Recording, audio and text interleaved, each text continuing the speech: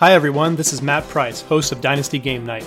My co-host John Bosch and I created this podcast for one reason, to focus on fun.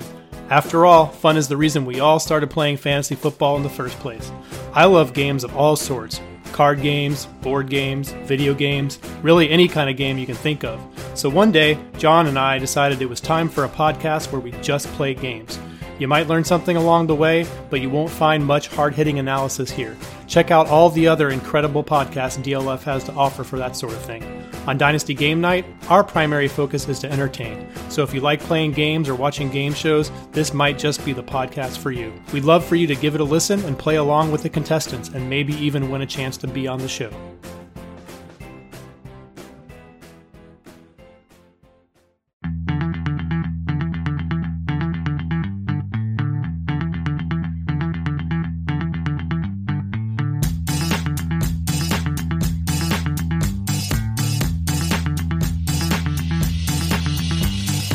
You're listening to the DLF Dynasty Podcast, where there is no off-season.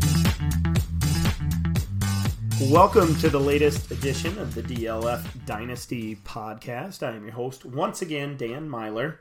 And once again with me this week is Ryan McDowell and Matt Price. Ryan, we are a little deeper into the preseason. That brings us a little closer to fantasy football action. Week 3 right around the corner. By the time this hits, some of those games will be about ready to kick off. What are you looking for as Week 3 of the preseason gets underway? It just seems like even a couple weeks in, I guess we could say halfway through the preseason, there are a lot of situations that we're still unsure of. Maybe we have an idea, but I mean, we saw A.J. McCarron get hurt, break his collarbone, and then miraculously not break his collarbone. So that went from a done deal for Josh Allen to now back to a quarterback battle and so many running back situations. It seems like a lot of these veterans are starting to take hold of the jobs, and the question I guess the question goes from who is going to start to how quickly do we see these rookies maybe take over, or do they take over at all? Yeah, and then how does that affect all the position players around them? How does it affect the running game and the pass catchers and all that stuff? We're going to talk about some of that. Matt, is there a battle maybe that you're looking towards watching here in Week 3? Not specifically. There's just so much going on. I'm looking forward to see if Chris Carson can continue to play well. You know, we've got Rashad Penny with that broken finger. I know that's a question coming up later in this episode as well. But there's just, I think Week 3 is when we learn a little bit more about what the teams want to do in the current season in 2018 here. And then Week 4, you know, we get to see all of the guys that probably won't be making the roster this season. So this is kind of the big week for us coming up. We're going to learn the most we're going to learn this week, that we're going to learn before the start of the season here. Yeah, we get to see some of these superstars playing and playing a little bit more than they have, or some for even the first time. We get to see some of the game planning happens in Week 3, perhaps see some of these offenses show a little bit of their stripes and a little bit of a preview of what we might see when the regular season kicks off. If you've been listening over the last couple of weeks, we've been doing our division preview series. We already covered the East in each conference. We covered the South in each conference last week, and this week we're going to take some time to talk about the AFC and NFC West. We'll cover each team and ask a couple Dynasty relevant questions about each of them, get our answers from our guys Matt and Ryan. We're going to start in the NFC West this week, fellas. Let's start with the Rams, the best team in that division. Matt, we're going to kick it off talking about some receivers. I know you have a fondness for one of these guys. Which wide receiver has the best per-game average in PPR leagues in 2018? Brandon Cooks, Robert Woods, or Cooper Kupp?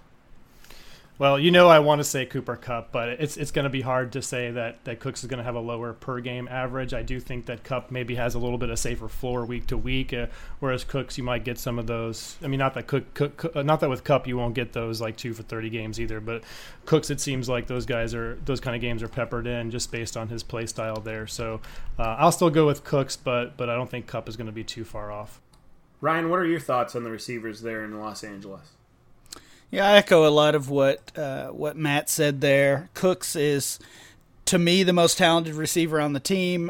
He is that type of receiver that can sometimes rely on the big play or maybe a long touchdown, something like that, for his fantasy scoring. And because of that, I also agree that Kupp and maybe even Woods as well are safer in a typical week. But I do think by the end of the season, Cooks puts up the most points, giving him the highest per game average.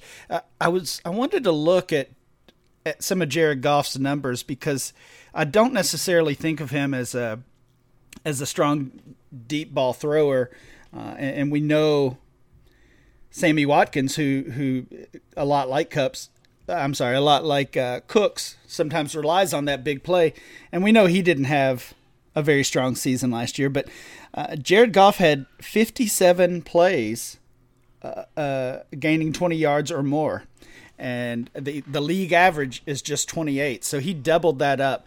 And if you expand that to 30-yard gains, he had 24 30-yard gains through the air. The league average is just 10. So he's more than double the league average in both of those deep ball categories, which I think bodes obviously really well for Brandon Cooks.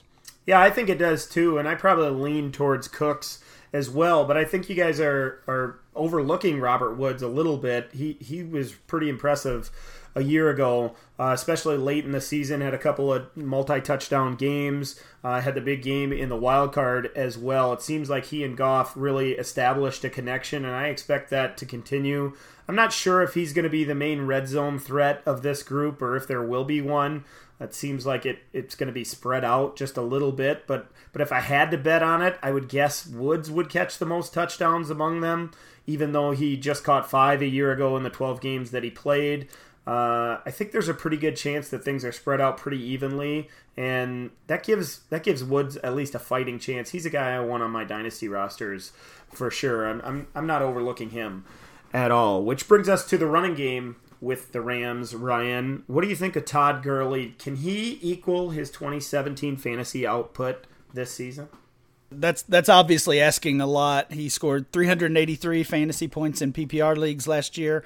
In NFL history, that was the 18th best PPR season from a running back. I believe it was the second best PPR season since 2010. Second only to David Johnson in 2016.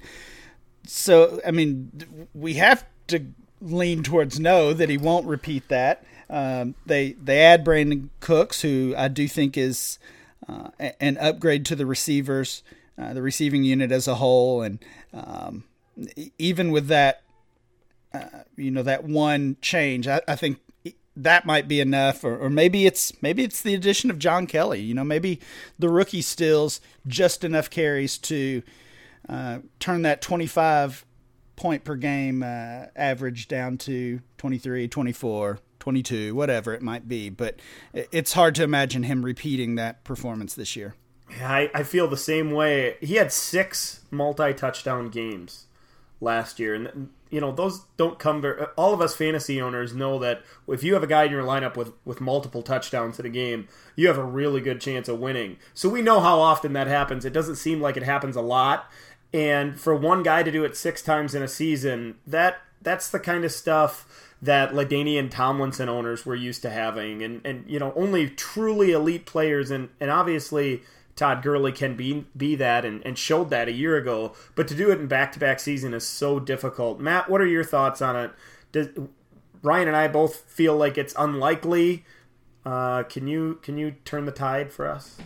No, I'm definitely on you guys' side, and Ryan alluded to a little bit of it. I think that John Kelly is going to be a presence there. I would consider him maybe the second best receiving back, maybe the third best receiving back in this entire class. Todd Gurley had 64 receptions on 84 targets last season, so I think that probably comes down. He proved he can do it, but should they do it to preserve him as long as they can deep into the season?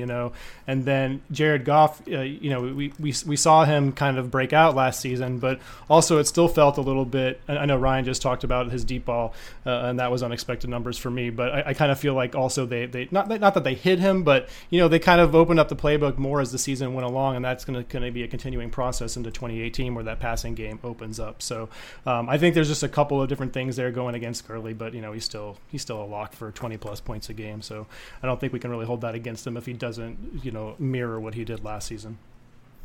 Yeah, none of us are going to be surprised if he puts up another top 5 running back season. In fact, we all expect it, to be honest. So let's move on to the San Francisco 49ers, fellas. An up-and-coming team, and a lot of that has to do with the quarterback change with Jimmy Garoppolo now under center and the finish that they had a year ago. Matt, a lot of people have high hopes for this 49ers offense and for Jimmy G specifically. Where do you think Garoppolo finishes among fantasy quarterbacks in 2018? I was looking at this question, and I couldn't put him any higher than about 12, and I'd be more comfortable at 13. So just to run off the names real quick: Aaron Rodgers, Russell Wilson, Deshaun Watson, Tom Brady, Cam Newton, Kirk Cousins, Carson Wentz, Matthew Stafford, Drew Brees, Andrew Luck, Ben Roethlisberger, and Phillip Rivers, who I have currently ahead of Jimmy Garoppolo right now. So, and Patrick Mahomes, sorry. So I guess that puts him at 14. So somewhere in that like fringe quarterback 1 area, not too deep into the quarterback 2. So he's going to have a good season, but I don't think he's going to have, a top 8 season like we've been projecting him to do, at least in terms of what we've been doing with ADP and Jimmy Garoppolo over the last couple of months. So I have him as that kind of late fringe quarterback 1, quarterback 2, high quarterback 2 range. Yeah, Garoppolo currently at quarterback 7 in our ADP. That's a high price to pay for a guy that's going to finish in as the 12th, 13th, or 14th quarterback, according to Matt Price. What are your thoughts, Ryan? Where does he end the 2018 campaign? I think that's in the right range. I agree with most of those names that Matt listed. Matt, did you include Tom Brady in that? I did. I think I did. If okay. I didn't, he was 4th. Okay. All right. I might have missed him. Of course, he's farther down the list in ADP, so sometimes we overlook the old guy. But, it's just hard to put Garoppolo really any higher than that upper quarterback 2 range. And I know we've talked about it a lot on here, but the value is a little bit out of whack. I mean, he's still certainly a young quarterback, but if you think about the names who people have called overvalued based on our ADP all off season, it's Garoppolo and Mahomes and Deshaun Watson. The difference to me is Mahomes and Watson are both 22 years old and have a ton of weapons around them. Garoppolo, I mean, we think we like Jerick McKinnon, but we don't really know. He's already hurt. In fact, his top 3 running backs are hurt right now. He does get Pierre Garçon back, and they've added a couple of rookies who look to be solid assets. But, I mean, when you compare the weapons he's going to have, especially at receiver, to some of these other quarterbacks in the top 5 or 10, it's really not even close. I think interceptions continue to be a concern with Garoppolo. So if you're in a league that knocks down those, which of course is most of them, then he's going to be in that quarterback 2 range. I think a lot of us are, as dynasty owners, are pointing to the success that the 49ers had a year ago at the end of the season when Garoppolo came in week 12 and then finished the season so strong. But that had a lot more to do with the 49ers' success than it did Garoppolo's individually. Yes, Jimmy played good in those games. He had a few 300-yard games, or at least a couple 300-yard games, and a couple more in the 290 range. But like you mentioned there, Ryan, he was still throwing those interceptions. It's not like he was lighting the world on fire from a points per game standpoint. Although he had some nice finishes, they weren't top 5 finishes. He wasn't throwing 3 touchdowns and putting up 300 yards and all those things that we look for as fantasy owners. So I caution some dynasty owners to transfer that success for the team, the 49ers success, directly into Jimmy Garoppolo being that elite fantasy asset, because it's just not quite there yet until we see it on the field and see it in print with your fantasy rosters and the points that he can score for you on Sundays. Let's move to that running back that you just talked about, Ryan. Jerick McKinnon, the injury that you talked about, it's concerning, but all the news points to him being back sooner rather than later. What do you think McKinnon's upside is in PPR in 2018? So I think we know what the big pro here is, the big draw to McKinnon, and it is Kyle Shanahan. He's in his 10-year coaching career, both as a head coach and an offensive coordinator, he's had 5 top 8 running backs, top 8 fantasy running backs. He's had 3 others who were in that top 24 range. Of course, a big chunk of that coming from Devontae Freeman and Tevin Coleman during his time in Atlanta. The tough thing there is McKinnon's not getting all that work. And I've seen people try to say that McKinnon is the Freeman role and Matt Breida is the Tevin Coleman role. I don't think it's that easy. I don't think either of these guys is as talented as Devontae Freeman, and to be honest, I'm not sure if either one of them are as talented as Tevin Coleman.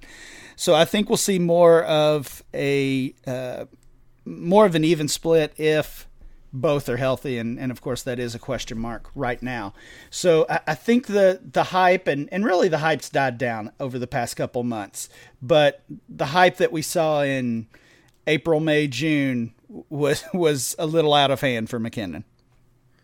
Yeah, it's really unique, the situation that we're seeing in San Francisco with these tailbacks. McKinnon, Breida, and Joe Williams are all out for the rest of the preseason, so we're not going to see these guys on the field. Now they sign Alfred Morris, and Raheem Mostert is taking all the carries in preseason games, and there isn't any light to be shined on this backfield for us, Matt, until week 1 rolls around. Some of that news might be good news for Jerick McKinnon. It might mean he's on the field more if Breida and Williams are out for a long time. There's even word that Williams might go on IR.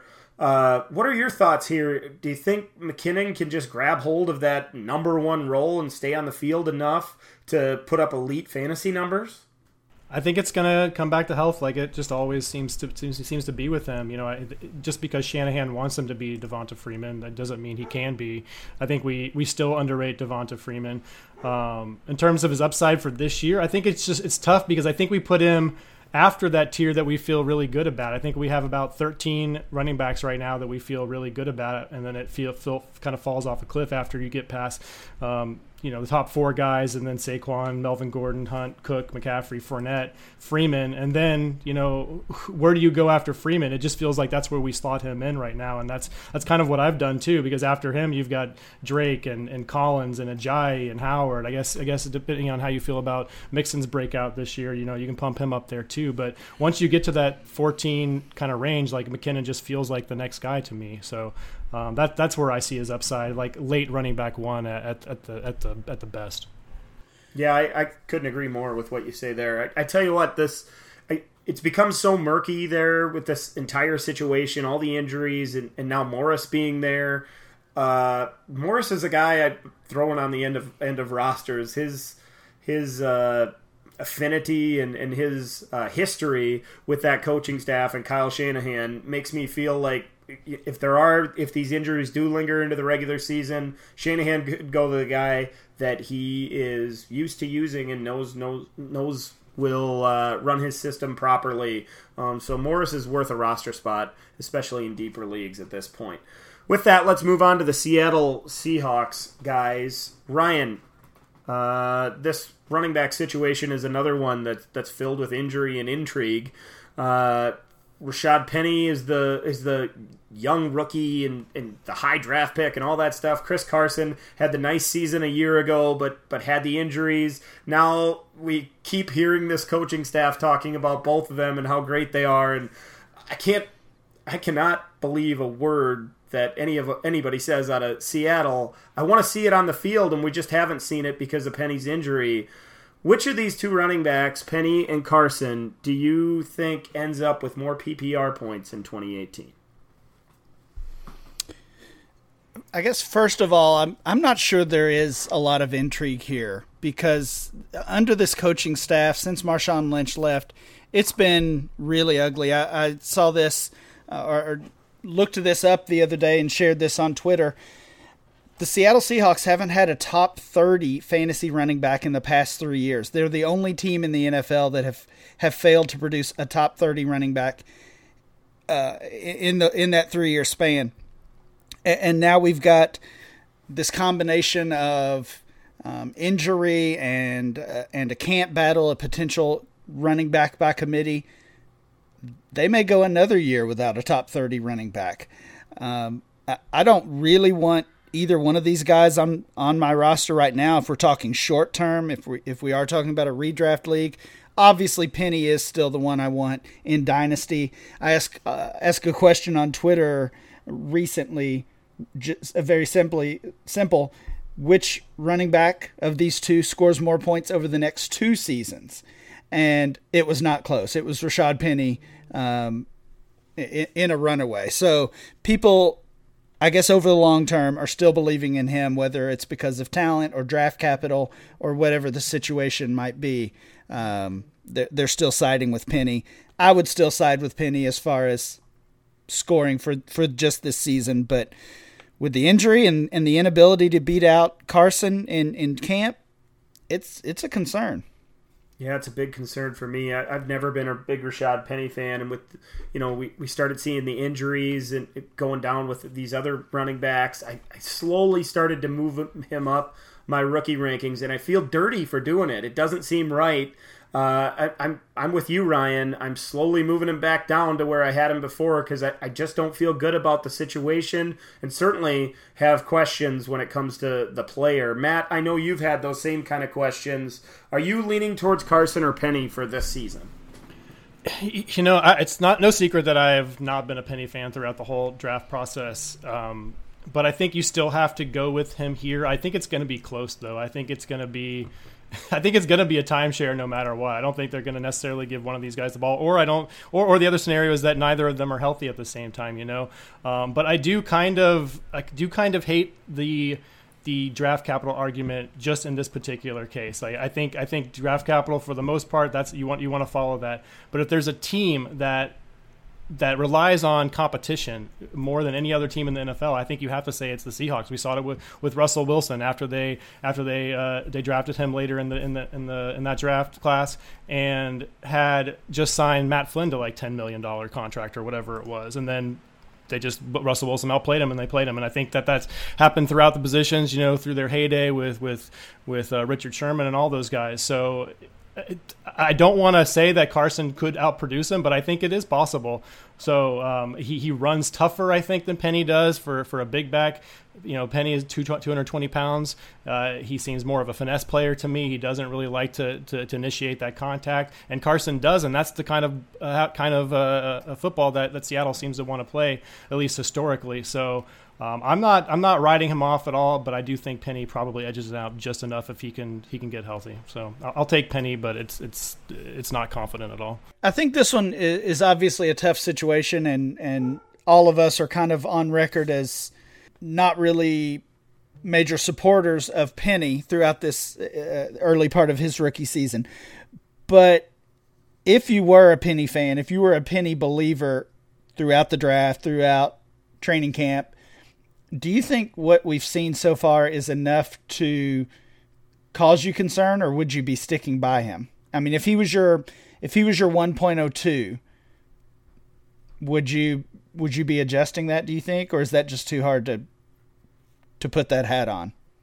I don't think that people that really like him are. I think they're just I don't want to say blinders because that's a little bit derogatory, I guess, but that's kind of what it feels like with the people that I've talked to who really do like Penny. So for me, I think it would, but I don't think that's the case. I think the people that have Penny really like him. But if you do really like Penny and you haven't been able to acquire him, then I think obviously this is a buying situation for him.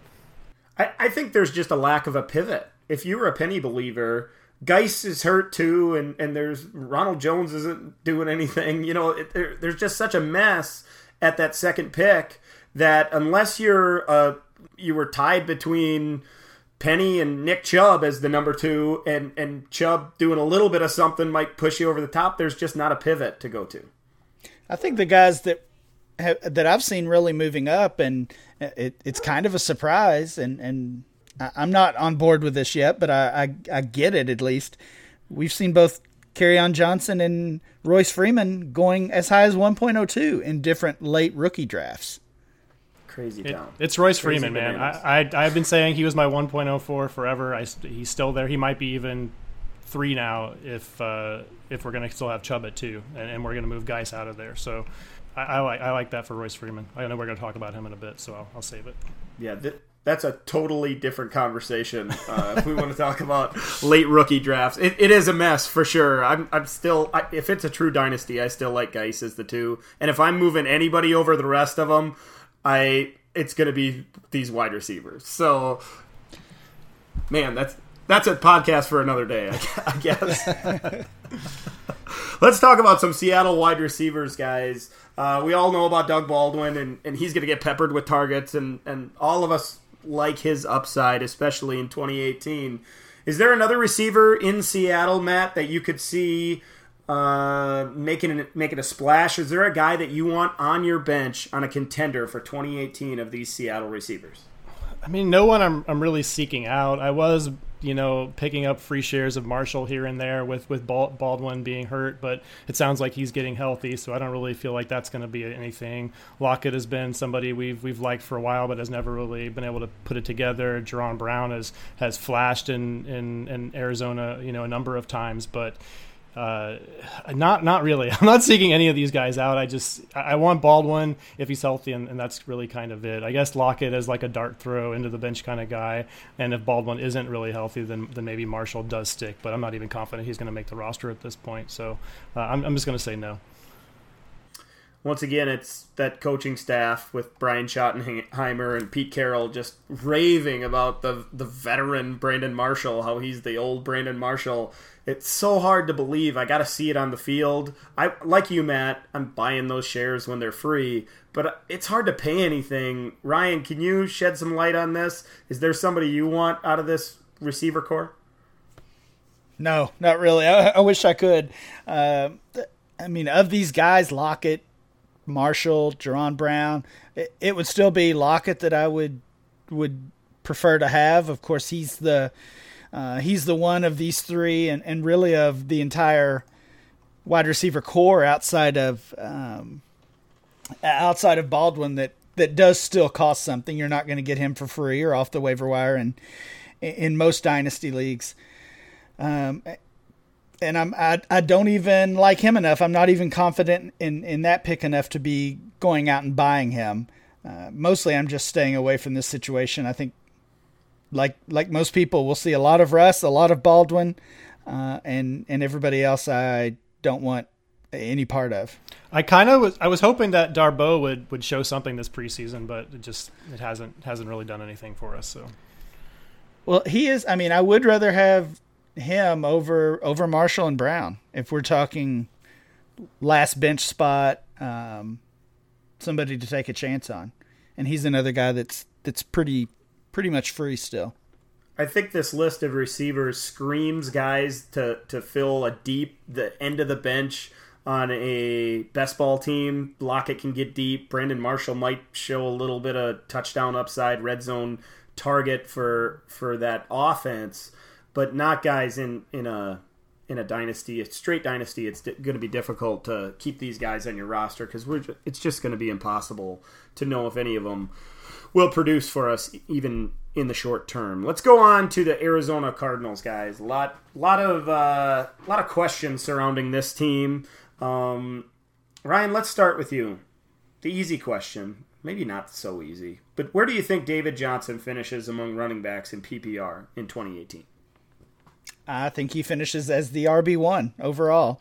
Nice.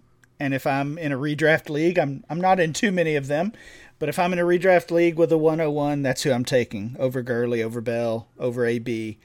I don't think there's going to be much of this offense outside of he and Larry Fitzgerald.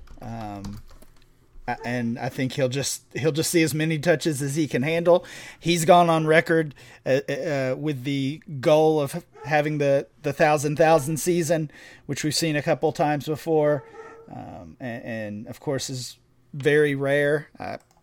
I don't know if he can do that, or I don't know if he will do that. I know he can do that, though. Matt, are you going as high as the top overall running back? Yeah, I think it's for me right now. It's a coin flip between him and Zeke. Just for Zeke, it's just sheer workload, But I think Johnson has the best chance to do it. So yeah, I don't hate that at all. I agree with Ryan. I'm on board as well. The difference between Zeke and Johnson is Johnson has Larry Fitzgerald to keep defenses honest, and the Cowboys don't have anything close to that. So and neither have that running back behind him that's going to push for a lot of touches. You can say what you want about liking Chase Edmonds. I'm certainly on that train. He's not going to take touches away from David Johnson, especially in his rookie season. Let's move on to those pass catchers in Arizona, guys. Matt, who else besides Larry Fitzgerald and Johnson makes a fantasy splash this season for the Cardinals if you had to pick one?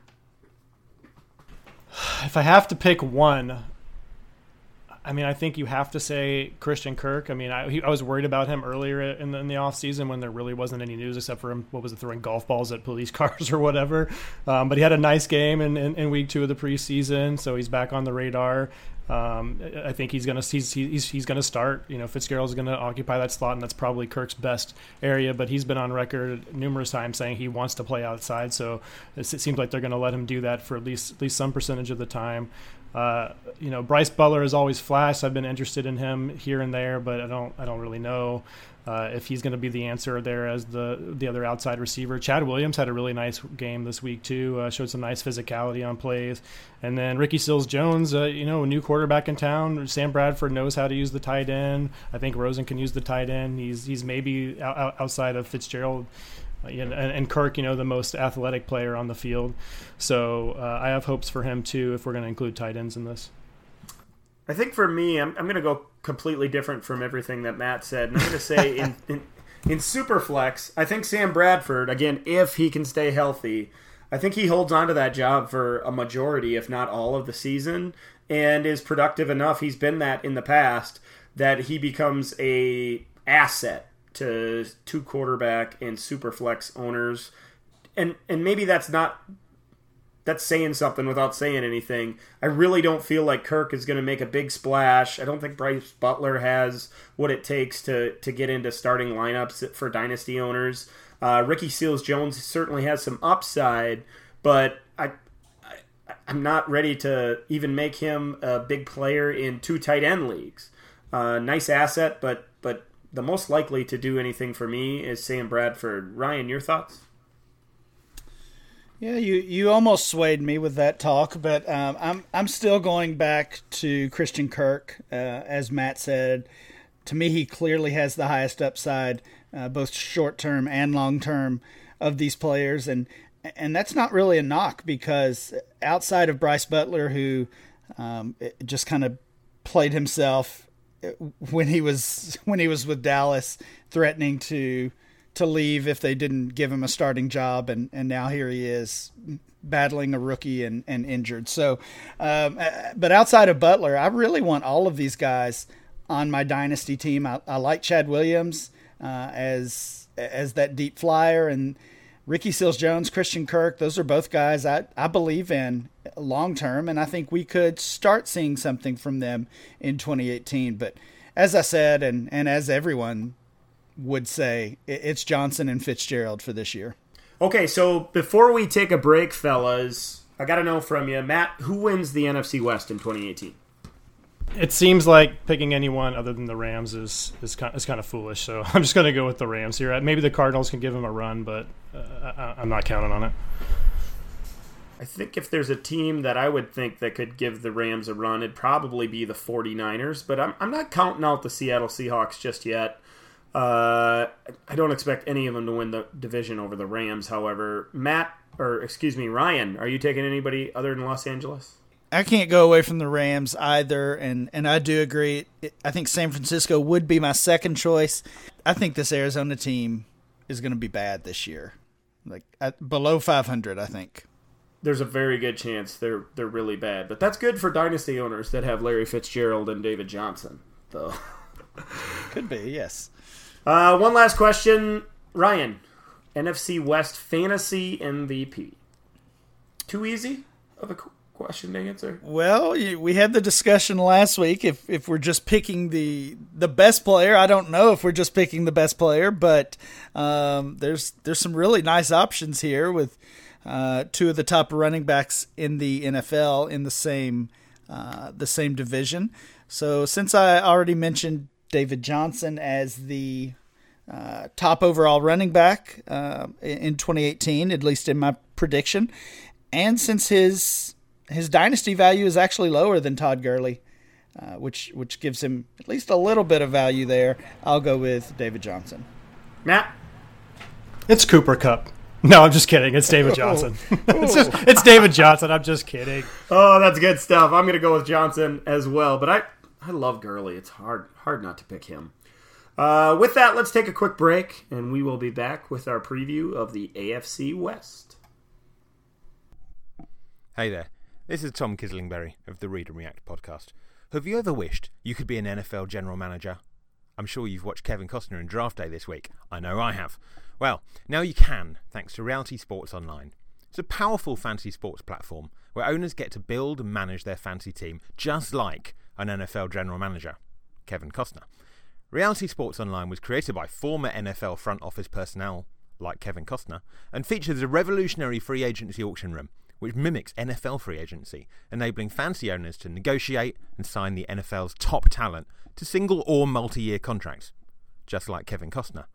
The platform can host up to 32 teams and has tons of other cool features in addition to free agency, like a rookie draft, just like Kevin Costner did, multi-team trades, just like Kevin Costner did, franchise tags, contract extensions, first-round rookie options, automated contract and salary cap functionality, much, much, much more.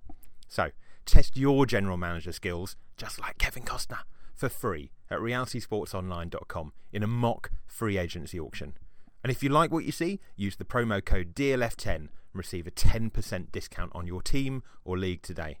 Fantasy just got real at realitysportsonline.com, just like Kevin Costner. Welcome back to the DLF Dynasty podcast. I'm Dan. We also have Ryan and Matt here. We're going to cover the AFC West next, and we'll start with the Kansas City Chiefs. Matt, first question. Will Patrick Mahomes be effective enough to support Kareem Hunt, Tyreek Hill, and Travis Kelce being top scorers at their positions like Alex Smith did?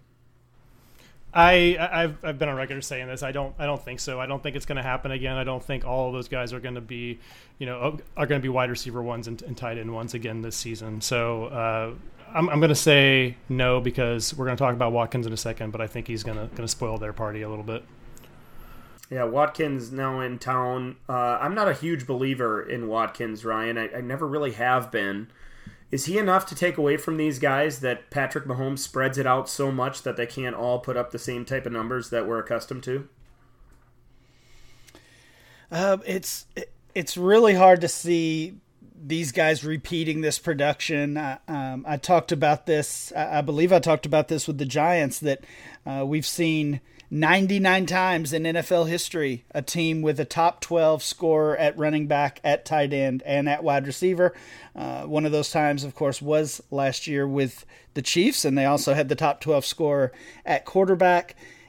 It's hard right now to put Mahomes in that top 12, and as much as I hate to say this, especially in Matt's presence, I think if one guy is not going to be in the top 12, the most likely candidate is Tyreek Hill.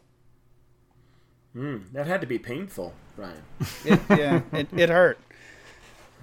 But just the volume of wide receivers, obviously, the addition of Sammy Watkins, another player that I'm a big fan of. I have said I don't think that Watkins will necessarily hurt Hill's production, but repeating top 12 wide receiver performances, we've done those shows earlier in the offseason. That's not something that's easily done. we have to think Kelsey is a lock for being a top 12 tight end. And just comparing running back versus wide receiver, I would say Hunt has a better chance to reproduce than Hill this year. Yeah, barring injury, I agree with that for the most part. There's just not enough talent in that Kansas City backfield outside of Hunt that they're going to suddenly start giving touches to anybody else. Speaking of Kareem Hunt, where do we think he finishes 2018, Ryan, among PPR running backs? Everybody talks about regression with him, and that's fair to expect, given especially those two huge games he had, and if his scoring is balanced out a little bit more, I think low end running back 1 or high end running back 2 is a fair spot to project Hunt. Matt, do you concur? Yeah, I think somewhere in that 8 to, I guess you can go as deep as 15. I think it's going to be higher than that. Maybe like 8 to 14, 8 to 13, something like that is fair. I am of the belief that Ware will have more to say about this backfield than we might think at this point in the offseason. I always liked that guy, and I think he's probably going to take something away from him. We forget how good he was, just 2 years ago when he was healthy, and he was doing basically what Kareem Hunt did last year on a per-game basis. So it's tough to see him fall out of that, high running back 2 tier, though. So I'll say fringe running back 1. I feel like fringe running back 1 seems about right, but I wouldn't be surprised if he was a low-end running back 2 or if he cracked that top 6 among running backs. That's a big question mark for me, the whole Spencer Ware situation and how he's going to find a role and what that role exactly will be. If it's larger than most assume, it wouldn't be surprised if he slipped into that wide receiver 2 running back 2 conversation, and maybe even farther down the list than a lot of Hunt owners would prefer. Let's move on to the Los Angeles Chargers, Matt. One of my favorite wide receivers to come out in the last couple of years is Mike Williams, but I'm angry about how he's being used in the preseason. He's playing almost exclusively with the second-team offense. Are you concerned about his long-term upside considering that usage? I've always been concerned about his long-term upside since the day he was drafted, really. So I think that he made some plays in this week 2 preseason. Of course, that spectacular touchdown catch that shows what he can do with enough volume. And perhaps it really is him that is going to fill the void at tight end there. It doesn't seem like they really want to go after Gates like has been projected all offseason. Hunter Henry, of course, is down. Virgil Green is nothing. And if he's going to be that big red zone weapon, I think that's kind of his best role. So if he can put up big touchdown numbers, I think we're going to see what they really think of him in this 3rd preseason game. Maybe he cracks that starting lineup this game above Tyrell Williams, which just hasn't happened yet. But yeah, I'm not buying him. I'm not selling him. I don't. He's just kind of in limbo for me. I want to see more, but I'm not optimistic about him. I know you are way more optimistic than I am about him, Dan. Ryan, what are your thoughts on Williams? That touchdown catch in this Chargers' 2nd preseason game was pretty impressive. Spectacular grab going over the defensive back. Of course, like I said, against that 2nd and 3rd string defense. Man, shed some light here. Tell me what I'm missing. Why is Mike Williams so far down on the depth chart, and should I still be as high on him as I have been in the past? I don't really get it either. I think it's fair to be concerned for sure. We know that basically Mike Williams, Tyrell Williams, any other wide receiver you want to discuss there is capped at wide receiver 2 on that roster, with Keenan Allen holding down that top spot, and barring an injury, nobody, I don't think, is going to outproduce him in the next 2 or 3 or 4 years. So that's already a knock against him, and then with this playing with the second team, being outplayed, I guess we can say, by Tyrell Williams, based on the depth chart, it's fair to be concerned. And then also just throughout the offseason, I know a couple of people that I follow and trust their thoughts on players have kind of shown some doubt and some concern about Mike Williams as well, which that alone is enough for me to at least question his value. Yeah, the thing I liked so much about Mike Williams coming out of Clemson was that ability to high point the football, to go over the top, and become that red zone threat. And there's been news of that, talk of that all offseason, how he's going to take over that role. Like you mentioned, Matt, potentially take over that red zone threat role that Antonio Gates left behind. I still believe it's going to happen. I believe he's going to be the number 3 producer in that offense, which leads us to our second question about the Chargers. Ryan, who do you think the third producer out of this offense is going to be behind Melvin Gordon and Keenan Allen? Is it Mike Williams, Terrell Williams, Travis Benjamin, somebody else, nobody at all? Who are you counting on? I still think we have to consider Mike Williams the favorite. Tyrell Williams had a nice splash a couple years ago and really was quiet last year. Just as Mike was a little disappointing during his rookie season as well. So maybe it is nobody like it basically was last year, but I do think Mike still has to be considered the favorite. Matt, you're not a huge Mike Williams supporter. Is there somebody else you can support in this offense? No, I think it probably has to be him, but what I really think is going to happen is just that Keenan Allen is going to get a million targets and touchdowns. From a dynasty perspective, this is not going to be a thing this year, I'm sure, but I do like what I've seen out of Dylan Cantrell. Maybe he can emerge as a guy in a year or two for the Chargers. Okay, so go get a share of Dylan Cantrell then if you're listening to the pod. You should. Let's move on with that to the Oakland Raiders. Lots of changes in Oakland, Matt, with that coaching staff being turned over and John Gruden liking all these veterans. It seems like there's the potential for one of these vets to make an impact for dynasty owners, specifically contenders looking for that guy that they can stick into a wide receiver 3 or a flex role. Which of these Raiders veterans are you looking at on your teams that are contending? It could be Jordy Nelson, Marshawn Lynch, Doug Martin, Jared Cook, Martavis Bryant is a new face in Oakland, maybe somebody else. Who are you looking at in Oakland? Not really any of them, honestly. I'm still #Team Jordy, so I think that he still has something left there, but I mean, I'm not going to pay really anything for him. Marshawn Lynch, I think, can fill in, is going to have running back 2 weeks, but not really any of these pass catchers. I guess Jared Cook is an exciting, end of the bench tight end if you've missed on everybody else, but really for me, it's just Amari out of these receivers. Matt just called Jared Cook exciting. Ryan. Well, I mean, do you find Jared Cook to be anyone exciting? on this offense can be. No, I don't find any of these old Raiders to be exciting. Martavis Bryant isn't quite old, but he's not quite right, at least as far as John Gruden's concerned either. He certainly hasn't been impressive, if we're to believe reports.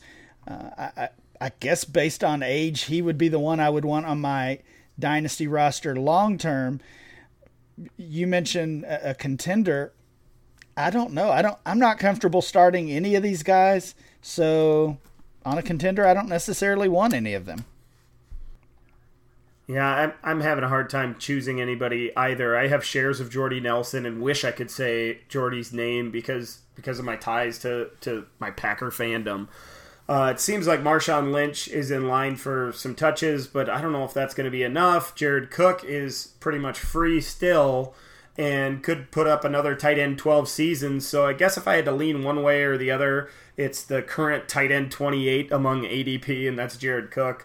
But Matt, I'm certainly not excited about it, that's for sure. With that, let's talk about a young player on the Oakland Raiders roster. Matt, I guess he's turning into your guy. Chris Warren, what do you think of Chris Warren and his upside in Oakland? Is he even going to make the team? I know he had that big game in the preseason, but lots of names ahead of him. What do you think of his long-term upside?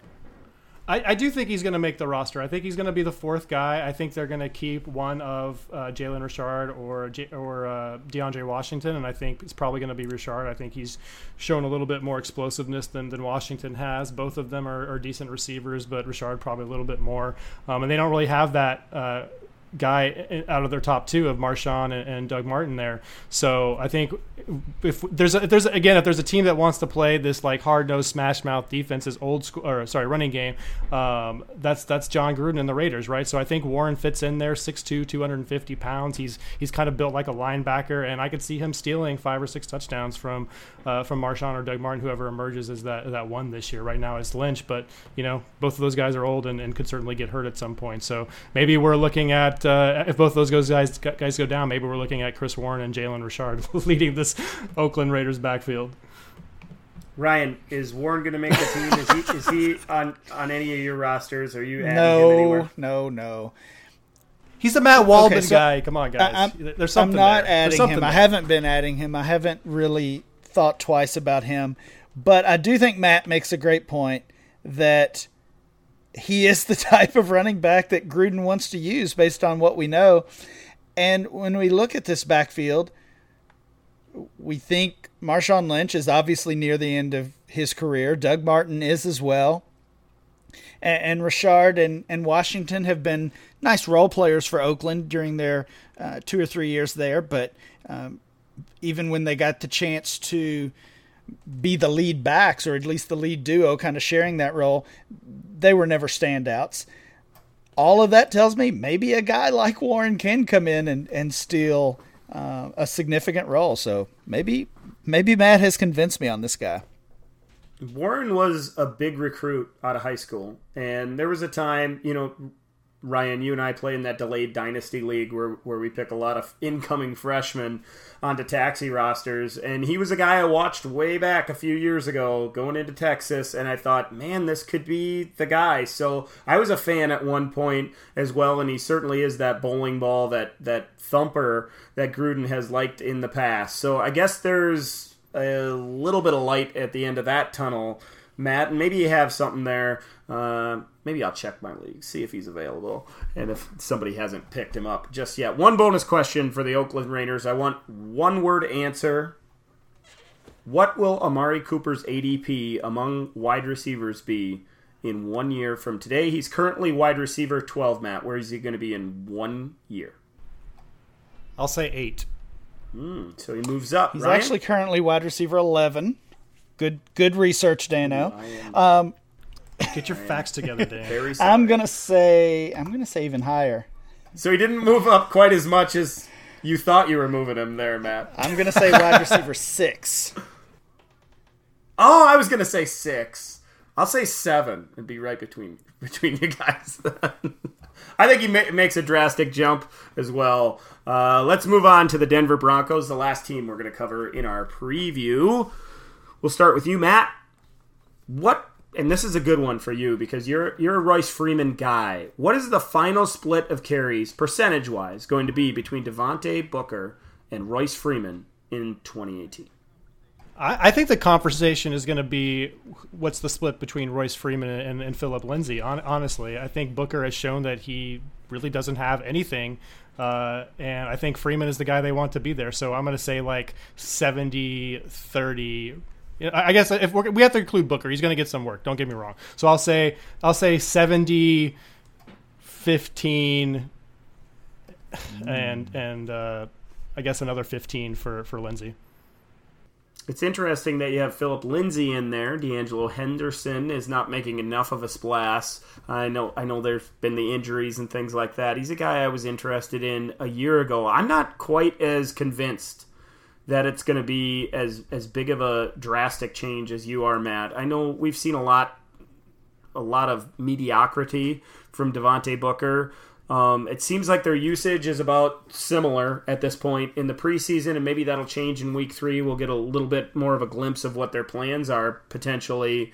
But I really feel like that coaching staff sees these guys as a 1-2 punch, and it's going to be close to 50-50. Ryan, what are your thoughts? I still think I think Freeman takes command of this backfield, maybe not quite to the degree or to the extent that Matt mentioned, but I would think 60% maybe for Freeman and then split between Booker and I don't know about Lindsey. I kind of like that call. This is not a team that necessarily has shown that they're always willing to play these young players. So I don't know if I think they may be a little more loyal to Booker, even though he has disappointed continually during his time. So I still think he'll hold down that second running back role at least for the first half of the season or so. But yeah, I do see Freeman taking command. Yeah, I really hope so, because it seems like Freeman's the better ball carrier and the better all-around back. It seems to me like they're going to be loyal to Booker, though, and that he'll get his chances time and time again, even if he doesn't take advantage of them each time. Let's move on to the receivers in Denver. Ryan, what do you think of Courtland Sutton and his potential to make a fantasy impact this season, at least, with Demaryius Thomas and Emmanuel Sanders already entrenched in their roles? I'm really liking what I'm hearing about Sutton and what I've seen in these preseason games so far. So I'm definitely more encouraged about him over the long term than I was maybe a few months ago. But as far as this year, I still don't have high hopes. And that's actually more about their quarterback situation than it is about Thomas or Sanders. Case Keenum has not looked good, and I'm just starting to wonder if that was some Minnesota magic to turn him into a real player last year, and now maybe away from that coaching staff and away from that system. Is he going to be able to still play at a high level? Yeah, I have my concerns as well. It feels to me like Keenum is going to come around and that he'll be able to at least be productive in that offense, get the ball to the main weapons. But unfortunately, Sutton doesn't qualify as one of those guys just yet. Now, his usage in the second week of the preseason did give some positive or some good feelings to Sutton believers. He was on the field only in the first half of the game, sat out the entire second half and caught the touchdown, which was a nice play on a slant route. So I kind of feel like you do, Ryan, that he has that upside, especially the long-term upside. But because of the limitations of Case Keenum, I'm not sure that he's going to be the type of quarterback that can consistently get three wide receivers involved in the game. Even if Sutton does have a really nice rookie season and plays well, I'm not sure that, barring injury, that's going to translate into fantasy production. Matt, your thoughts on Sutton and what he might be able to produce in his rookie season? I'm going to disagree with you guys slightly for two reasons. Number one, when this whole process started, I thought it was going to be DT and Sanders on the outside, and that Deshaun Hamilton was going to be a better slot receiver than Sutton would make, and that he might be the more productive rookie between the two receivers. But really what's been happening this preseason, I've watched both games, and it's Sanders that's playing the slot role most of the time with Sutton on the outside across from Demaryius Thomas. So if that continues to be the case heading into the regular season, then I think there is a chance there. Now, the quarterback issue is one for real that we need to talk about, because Case Keenum has not looked good, like you guys said. But somebody who has looked pretty good is Chad Kelly, you guys. So I'm going to be banging that drum this season. I know you guys are rolling your eyes at me, but I've been a fan of his. I thought he was really the best quarterback from a talent perspective in the draft last season, and don't get me wrong, he's made some boneheaded throws in this preseason too, but I think he's already shown that he's probably a better quarterback overall than, or at least has higher upside than what Case Keenum does at this point. So I think they will continue to start Keenum, but if they start out 1-4, 2-6, I think there's a real chance that we could see what Kelly could do against the ones this year. You think John Elway's going to go down that route again with that late round quarterback, the Trevor Siemian role once again? I have a hard time believing it myself. Have you watched the game, Stan? I've watched. I've seen. Case Keenum's not going to lose that job to Kelly or any other 7th round draft pick, in my opinion, anyway. Ryan, who wins the AFC West? I'm going with the Chargers. Matt? I'm going with the Chargers, too, and in fact, I think they're probably going to be my Super Bowl pick. Woo! Wow, a little preview to what's coming here in a couple weeks when we do our prediction show on the DLF Dynasty podcast. I think the AFC West is one of the most wide-open divisions. I could see the Chiefs, Chargers, or Raiders winning the division, and you know what, that defense in Denver, and particularly the pass rush, there's the potential that if they got things figured out offensively, that they could make a run as well. It's a tough decision for me, and I'm leaning towards the Chargers as well, but I reserve the right to change that here in a couple weeks when we do our prediction show. AFC West MVP. Ryan, who you got? I'm sticking with the Chargers and going with Melvin Gordon. Good pick. Matt? Wow, I did not see that coming, Ryan. I thought you've been pretty down on Gordon, but yeah, he was my pick too. I think Keenan Allen is the easy selection there, but Melvin Gordon I think is still being undervalued right now, and I think he's going to surprise people again this year and be a top 5 kind of running back. It's a landslide.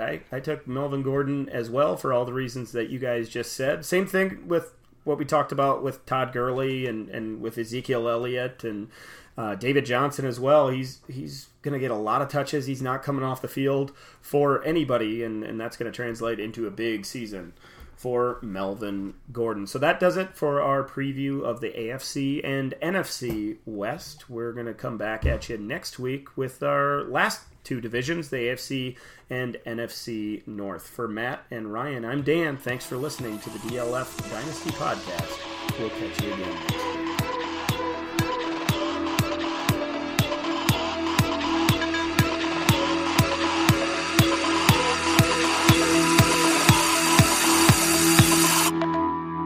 I can't believe I just picked Sam Bradford out of a list of any players for any reason. I can't either. That's disgusting.